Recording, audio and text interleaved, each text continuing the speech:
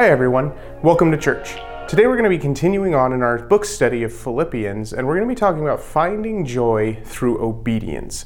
So if you would, open up your Bibles to Philippians chapter 2. I'll give you a warning, today you will definitely need a Bible with you. We're going to be doing a lot of scripture reading, so turn to Philippians chapter 2, and we're going to start in verse 12. Paul writes here, he says, "Therefore, my beloved, as you have always obeyed, not as in my presence only, but now much more in my absence, work out your own salvation with fear and trembling. For it is God who works in you both to will and to do for his good pleasure. Do all things without complaining and disputing, that you may become blameless and harmless children of God, without fault in the midst of a crooked and perverse generation, among whom you shine as lights in the world, holding fast the word of life, so that I may rejoice in the day of Christ, that I have not run in vain or labored in vain. Yes, and if I am being poured out as a drink offering on the sacrifice and service of your faith, I am glad and rejoice with you all. For the same reason, you also be glad and rejoice with me." Let's pray. Father, we thank you so much that you have given us your word to study, that you have given us really your heart on how we should be living our lives. And Lord, as we seek to find joy through obedience, I pray that you would help us to hear what your word has to say to us today. And Lord, that my words would fall by the wayside, but that your words would be amplified and glorified and magnified above all others. Lord, we thank you so much for who you are and what you have done for us. In your name we pray. Amen. So in life, there are consequences to every choice that we make, whether we like it or not. Some of these consequences are good consequences and others are not so good. So, for example, if I choose to sleep regularly and have a healthy sleep schedule, if I choose to go to the gym and work out, if I choose to eat healthy, there are going to be consequences that will bear out the lifestyle that I have chosen to live. Just the same, adversely, if I choose to eat fast food at every meal, if I choose to stay up late every single night, if I choose to do nothing at my desk or just sit there, then the consequences of that lifestyle will bear out as well. And sad to say that most of you guys can probably tell which lifestyle I live more. But when we come to faith in Christ, there's no difference. There is consequences to claiming a faith in Jesus Christ. And when it is true faith in him, these consequences will bear out one way or the other for good, hopefully. But also there are consequences if we claim faith in him and the good fruit doesn't bear. So that brings us to really the topic of today, which is obedience and choosing to obey and obey Christ. And we know from our reading of really verse 3 in chapter 2, "Let nothing be done through selfish ambition or conceit, but in lowliness of mind, let each esteem others better than himself." We know that we are to be submitted, and our mind is to be submitted to the will of God and not to our own. We are to esteem others above ourselves. We read about that in verse 3 here. We also read about it in Romans chapter 12, verse 2, which says this, "And do not be conformed to this world, but be transformed by the renewing of your mind, that you may prove what is good, that good and acceptable and perfect will of God." We are called to obey God's will by submitting to his commands and renewing our minds. We are to be transformed by the renewal of our minds. And we live to be more like him. We strive and we work to be more like Jesus Christ through that renewing of our minds. And we are not to be like this world. We are not to look like this world. We are not to try and be more like this world. We are to try to be more like Christ and have the mind of Christ. And we renew our minds and submit to God's authority by doing what verse 1 says in chapter 12 of Romans. We present our bodies as a living sacrifice. This idea of it is not my life that I live, but God's. And if you turn to Galatians chapter 2, we read in verse 19 of Galatians chapter 2, "For I, through the law, died to the law that I might live to God. I have been crucified with Christ. It is no longer I who live, but Christ lives in me. And the life which I now live in the flesh, I live by faith in the Son of God, who loved me and gave himself for me. I do not set aside the grace of God, for if righteousness comes through the law, then Christ died in vain. Here Paul is saying that we are to no longer live. It's no longer I who live, it's no longer Andrew who lives, but Christ who lives in me to do his will. And so everything that I do, everything that I say, everything that I eat, everything that I think, all these things should be brought under the submission of the authority of Jesus Christ. And so there's a temptation for us, though, in this world to continue to live the same way that we always have lived our lives, pre or post Jesus Christ. We strive actually to oftentimes look like the world and talk like the world and act like the world and do the things that the world does, whether that means we submit to, keeping up with the Joneses, that idea of trying to buy more things to make us look status-wise. We are the same status as others. We try to have the same friends that we've always had. We don't want to lose any friends that we've had because friends are a valuable commodity. And sometimes for some of us, they're hard to come by. And so we try and keep those friendship circles even though we have Jesus now. And mostly, if I can say this, we try to keep our comfort. We live in a world that strives to create comfort and strives to create a life that is devoid of anything that puts us out of our own bubble, our sphere of comfort. And so when we talk about this idea of changing our lives to be submit and be under the obedience of Jesus Christ, then it kind of gets uncomfortable. But we're called to be sanctified, that word translated set apart. We are called to be other than the world. We're not to look like the world plus Jesus. We're not supposed to look like we have Jesus, but we also have the world. We're to look like we have Jesus Christ and Him and Him alone. I think about some of the sacrifices that some of the great men of faith have made, as far as, not choosing to go to movies or choosing not to have television or choosing to read their Bible consistently, regularly, and predominantly throughout every day of their lives. I think about some of the sacrifices that they must have made to not enjoy the comforts of this world so that they could pursue a holy life. And I think, I'm assuming here, but I'm assuming that if you were to ask any of them on their deathbed if they regretted choosing Jesus Christ over the things that the world has to offer, they would say absolutely not. Definitely when they enter into glory, when they enter into heaven, definitely they would say absolutely not.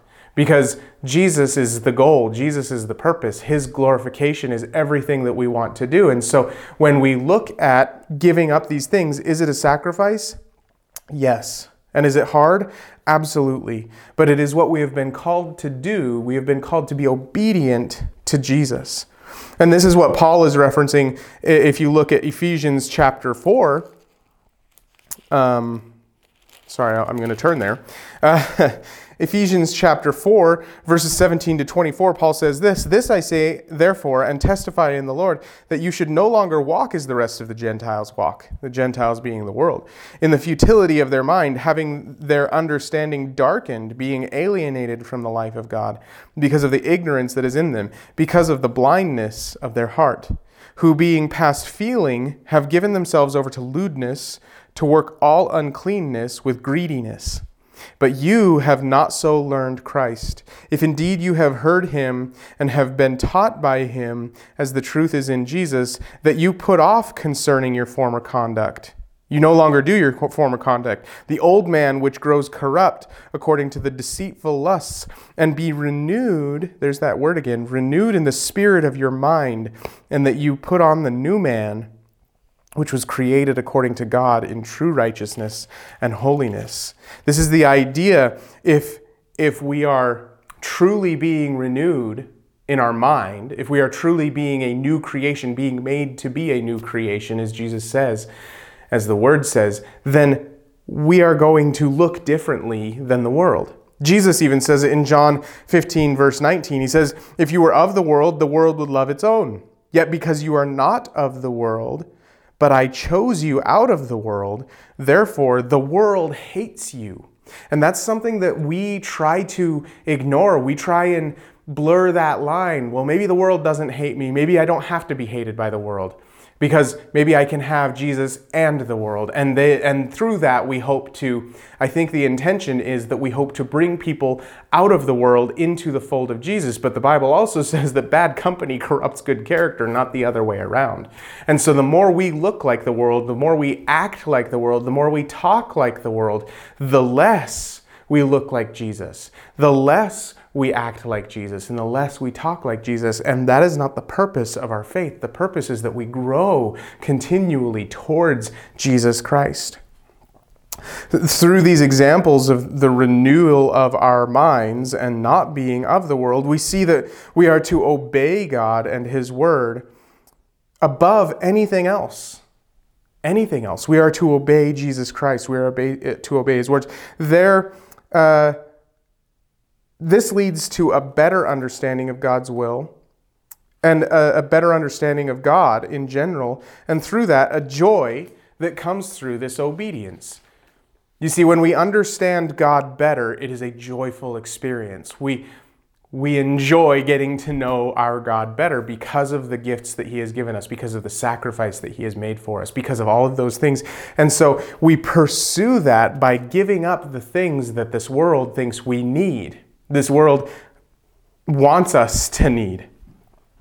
But it also helps us better understand Jesus' words to us in John 14, verse 15, when He says, "If you love me, keep my commandments." And again, in chapter 15, verse 10, "If you keep my commandments, you will abide in my love, just as I have kept my Father's commands and abide in His love." There's a definitive statement here in Jesus saying, if you love me, then keep my commands. And we can extrapolate from that if we don't keep His commands, then He is saying, you don't really love me. And we're going to talk about that in a minute. But we ultimately see that obedience to God's commands is a standard from Jesus Christ that we are to follow and not try to skirt around and not try to make better or make easier or make more comfortable. We're not to try and change this so that, he said obey my commands, but he didn't mean this, or he didn't mean that, or he kind of, I need to be careful in this area. No, He said obey my commands if you love me. And if you love me, you will keep my commands. And that leads us to kind of an understanding of what Paul says here in verse 12. If we go back to verse 12 of Philippians chapter 2, he says, "Therefore, my beloved, as you have always obeyed, not as in my presence only, but now much more in my absence, work out your own salvation with fear and trembling. For it is God who works in you both to will and to do for His good pleasure." Fear and trembling is not something that we often talk about when we talk about joy. It is not something that we often talk about when we think about how to have a joyful life. If somebody came to you and said, "How should I be joyful?" and you said to them, "Well, by fear and trembling," and just left it at that, they might be a bit confused. But what we're going to look through here is that there is a joy that comes through a holy fear and trembling that works out our salvation, that helps us understand the joy that we have in Jesus Christ. And we must come to a better understanding of God through this. And so turn, if you will, to 1 John chapter 2. 1 John chapter 2. I'm going to read the entire chapter here because it is so important to understand who God is and why it is important that we work out our faith with fear and trembling. He says in 1 John chapter 2, "My little children, these things I write to you, so that you may not sin. And if anyone sins, we have an advocate with the Father, Jesus Christ, the righteous. And He Himself is the propitiation for our sins, and not for ours only, but also for the whole world. Now by this we know that we know Him, if we keep His commandments. He who says, 'I know Him,' and does not keep His commandments is a liar, and the truth is not in him. But whoever keeps his word, truly the love of God is perfected in him. By this we know that we are in him. He who says he abides in him ought himself also to walk just as he walked.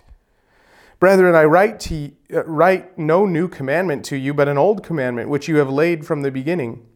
The old commandment is the word which you have heard from the beginning. Again, a new commandment I write to you, which thing is true in him and in you, because the darkness is passing away and the true light is already shining. He who says he is in the light and hates his brother is in darkness until now. He who loves his brother abides in the light, and there is no cause for stumbling in him. But he who hates his brother is in darkness, and he walks in darkness, and does not know where he is going, because the darkness has blinded his eyes. I write to you, little children, because your sins are forgiven your sins are forgiven you for his name's sake. I write to you, fathers, because you have known him who is from the beginning. I write to you, young men, because you have overcome the wicked one. I write to you, little children, because you have known the Father. I write to you, fathers, because you have known him who is from the beginning. I have written to you, young men, because you are strong, and the word of God abides in you, and you have overcome the wicked one. Do not love the world or the things of the world. If anyone loves the world, the love of the Father is not in him. For all that is in the world, the lust of the flesh, the lust of the eyes, and the pride of life, is not of the Father, but is of the world. And the world is passing away, and the lust of it. But he who does the will of God abides forever. Little children, it is the last hour, and as you have heard that the Antichrist is coming, even now many Antichrists have come, by which we know that it is the last hour. They went out from us, but they were not of us. For if they had been of us, they would have continued with us. But they went out that they might be made manifest that none of them were of us. But you have an anointing from the Holy One, and you know all things. I have not written to you because you do not know the truth, but because you know it, and that no lie is of the truth. Who is a liar but he who desires that Jesus is the Christ? Who is a liar but he who denies that Jesus is the Christ? He is Antichrist who denies the Father and the Son. Whoever denies the Son does not have the Father either. He who acknowledges the Son has the Father also. Therefore, let that abide in you which you heard from the beginning. If what you heard from the beginning abides in you, you also will abide in this Son and in the Father. And this is the promise that he has promised us, eternal life.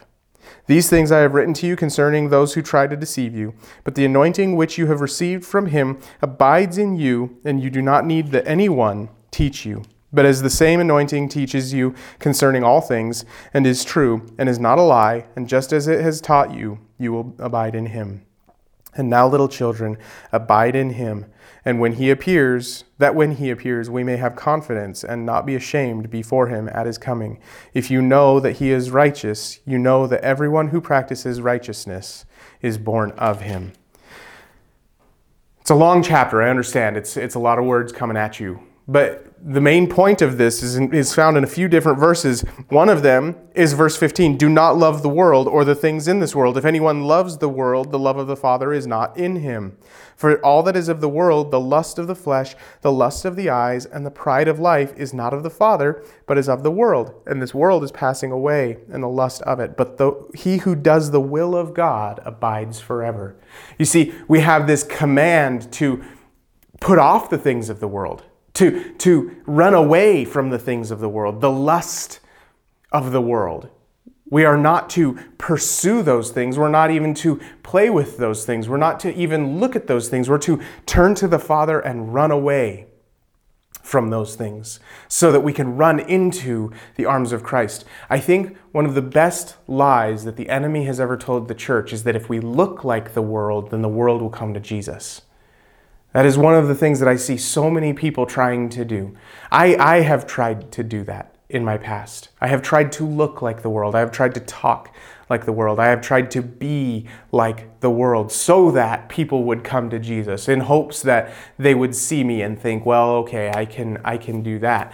But you see, Jesus Christ is so holy and he is so sanctified. He is so set apart from this world that we cannot live with one foot in the world and one foot in the Bible and hope that that's going to work. No, we need to turn around and run away from the world and be everything but the world. We need to look like Jesus, completely counter to what the world wants us to look like. We don't want to look like that. We want to look like Christ. And through looking like Christ, I think that is more attractive to the world than just looking like the world with some Jesus added on top. And so we need to be careful that we abide in Him. If we deny Jesus or the Father, then we do not have Him in us. That kind of stands to reason. But here, John is saying that if we are of the world, which means practicers of what the world teaches, then He is not in us. And that is a fearful thing. That is a fearful thing. James 4 verse 4 says, "Adulterers and adulteresses, do you not know that friendship with the world is enmity with God? Whoever therefore wants to be a friend of the world makes himself an enemy of God." To be an enemy of God is a fearful thing. Matthew 10:28 says this, "And do not fear those who will kill the body." Jesus is saying this, "Do not fear those who kill the body, but cannot kill the soul, but rather fear Him who is able to destroy both body and soul in hell."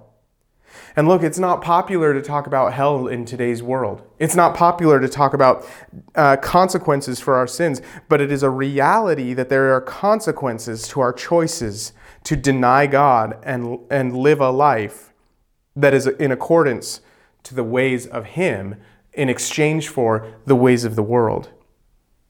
We may think that this is harsh. We may think that it's not very kind. You may even think that it's narrow. And you're right. Narrow is the way that leads to life everlasting. And we're going to talk about that in about 2 seconds. Jesus Himself says, in fact, and just go ahead and turn there in Matthew chapter 7. Jesus is talking and He says in verses 13 of chapter 7 in Matthew, He says, "Enter by the narrow gate, for wide is the gate and broad is the way that leads to destruction, and there are many who go in by it. Because the narrow is the gate and difficult is the way which leads to life, and there are few who find it." And then jump down to verse 21. He says, "Not everyone who says to me, 'Lord, Lord,' shall enter the kingdom of heaven, but he who does the will of my Father in heaven. Many will say to me in that day, 'Lord, Lord, have we not prophesied in your name, cast out demons in your name, and done many wonders in your name?' And then I will declare to them, 'I never knew you. Depart from me, you who practice lawlessness.'" These verses should cause us to pause and to think about how we are living our life. To think about, are we being obedient to the commands that Jesus has given us? We should take assessment of whether or not we are living our life faithfully and following Christ's commands. And again, we can turn to Hebrews chapter 9, verse 27, and it tells us that it's appointed for a man once to die and then the judgment. Meaning, we only get one shot at this. We only get one go around this life. We don't get multiple chances.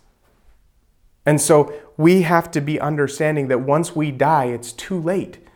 Once we die, we go before the judge, and He judges us. Jesus Christ judges us whether or not we have lived faithfully, whether or not we have lived in a manner that is worthy of the calling that He has given us, as we read in Philippians chapter 1. Whether or not we have been living that worthy life.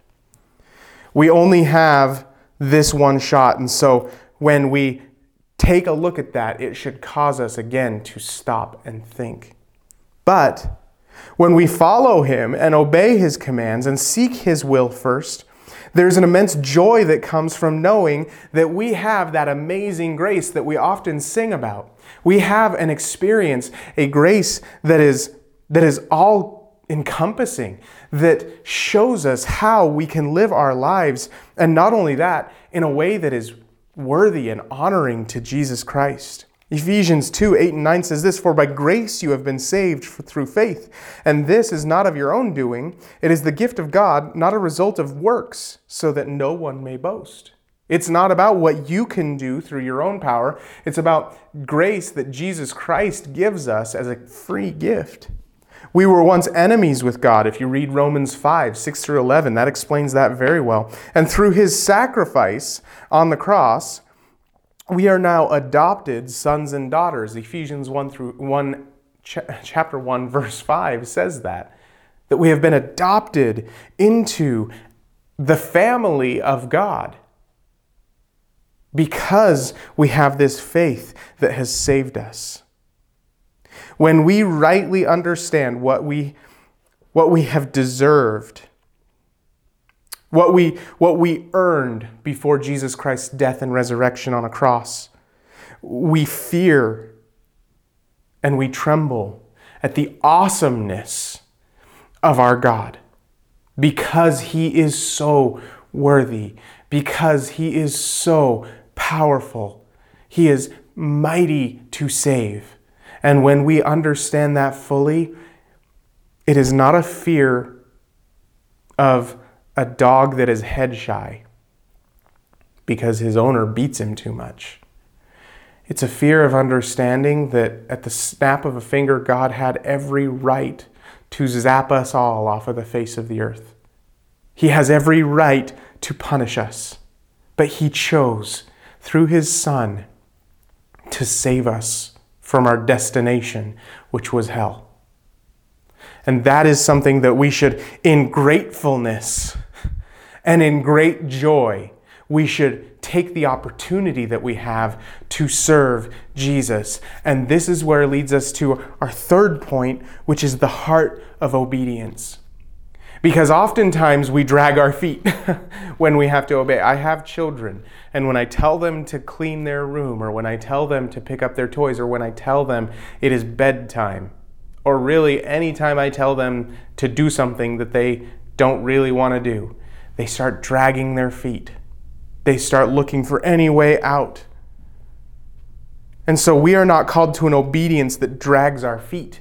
We are called to an obedience that is joyful at the opportunity that we get to do this. We get to obey Jesus Christ. In verse 14 of Philippians chapter 2, he says how we can do this. He says, "Do all things without complaining and disputing, that you may become blameless and harmless, children of God without fault in the midst of a crooked and perverse generation, among whom you shine as lights in the world, holding fast the word of life, so that I may rejoice in the day of Christ, that I have not run in vain or labored in vain." It can be so easy to, yeah, I guess. I suppose I will serve. I suppose I will volunteer. I suppose I will give of my time and my talents and my finances. I suppose I will, because you strong-armed me or you twisted my arm. It can be so easy to fall into that trap. We have created a culture that in fact avoids any kind of discomfort, and we talked about that a little bit, at every level. So when God asks us to do something uncomfortable or different than what we want to do, we start looking for outs. We start looking for opportunities to, well, I'm going to delegate that to someone else. Or you know what, I can't make it because I'm busy and I've got to take care of this and I've got to take care of that. It really comes down to the same thing that the serpent said to Eve in the garden. Did God really say? Did God really say to stay away from porn completely? Did he say to keep your eyes and your mind and your heart pure for real? Or did he just mean try your best? Did God really say to not hang out with bad influences? Did God really say that those friends are not the best people to hang out with? Did God really say that we should be careful with the people that we take counsel from? Or did he just say, be wise in that? Did God really say to make disciples? Did God really say to take time out of your day to invest into others so that they can know Jesus Christ better? Or did he just say, try your best? And did he say these things regardless how you feel? Because, I mean, does God really understand that you're going through something right now? Does God really understand that your life is hectic, or that you've gone through a lot of pain, or that you're working extremely hard? God must have put an out somewhere for you.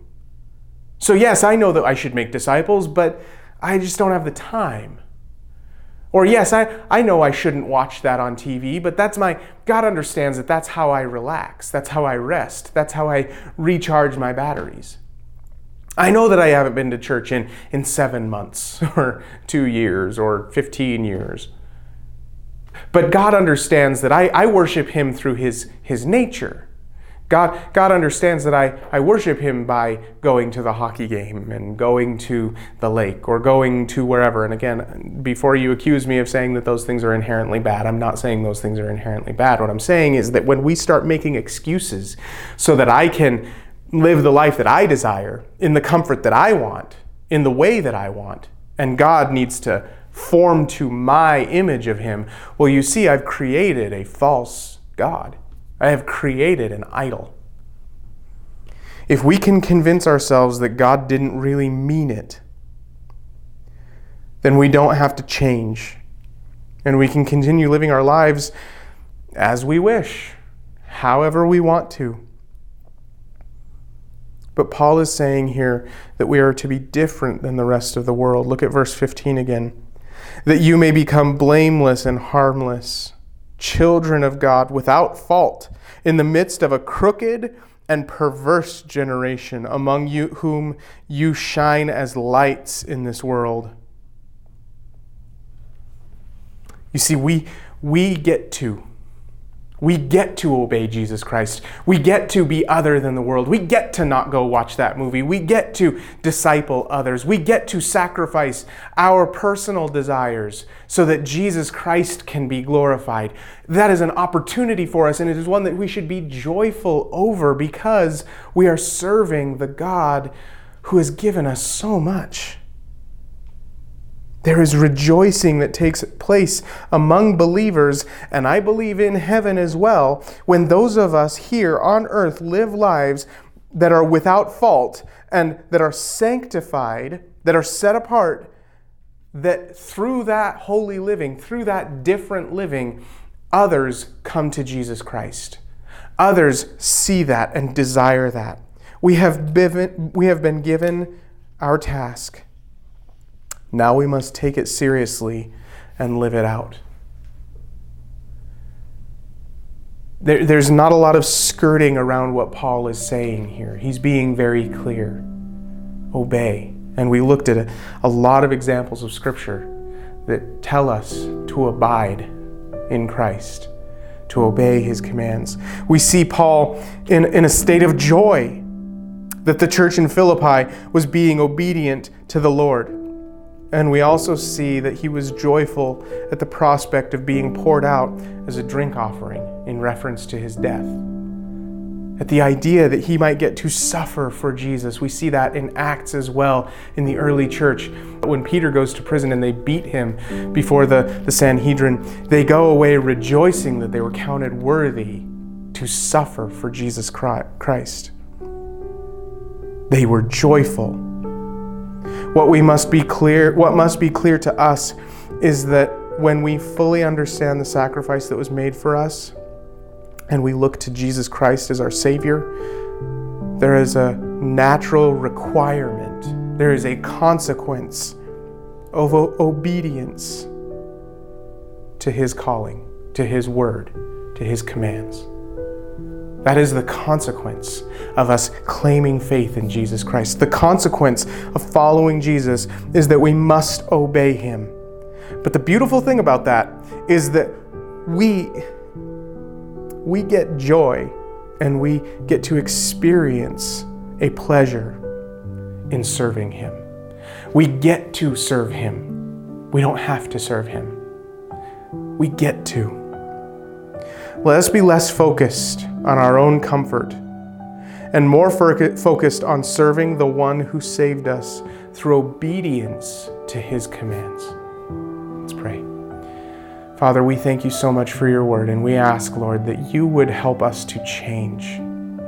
Lord, that our hearts would stop trying to make excuses for not serving you. And Lord, that we would dive into your word, and that we would dive into a personal relationship with you, and that we would dive in to serving you through serving others. Lord, we pray that you would bless that. And Father, we know that you will. As scary as it is, as difficult as it is, and as sacrificial as it is, Lord, we know that you are there to help us and to bless us as we do this. So, Father, we ask that you would continue to be glorified in our lives, that we would continue to change for you, and that we would serve you. Lord, we love you so much, and we ask that you would just bless us as we go forward, knowing that it's scary and hard. We thank you and we praise you in your name. Amen.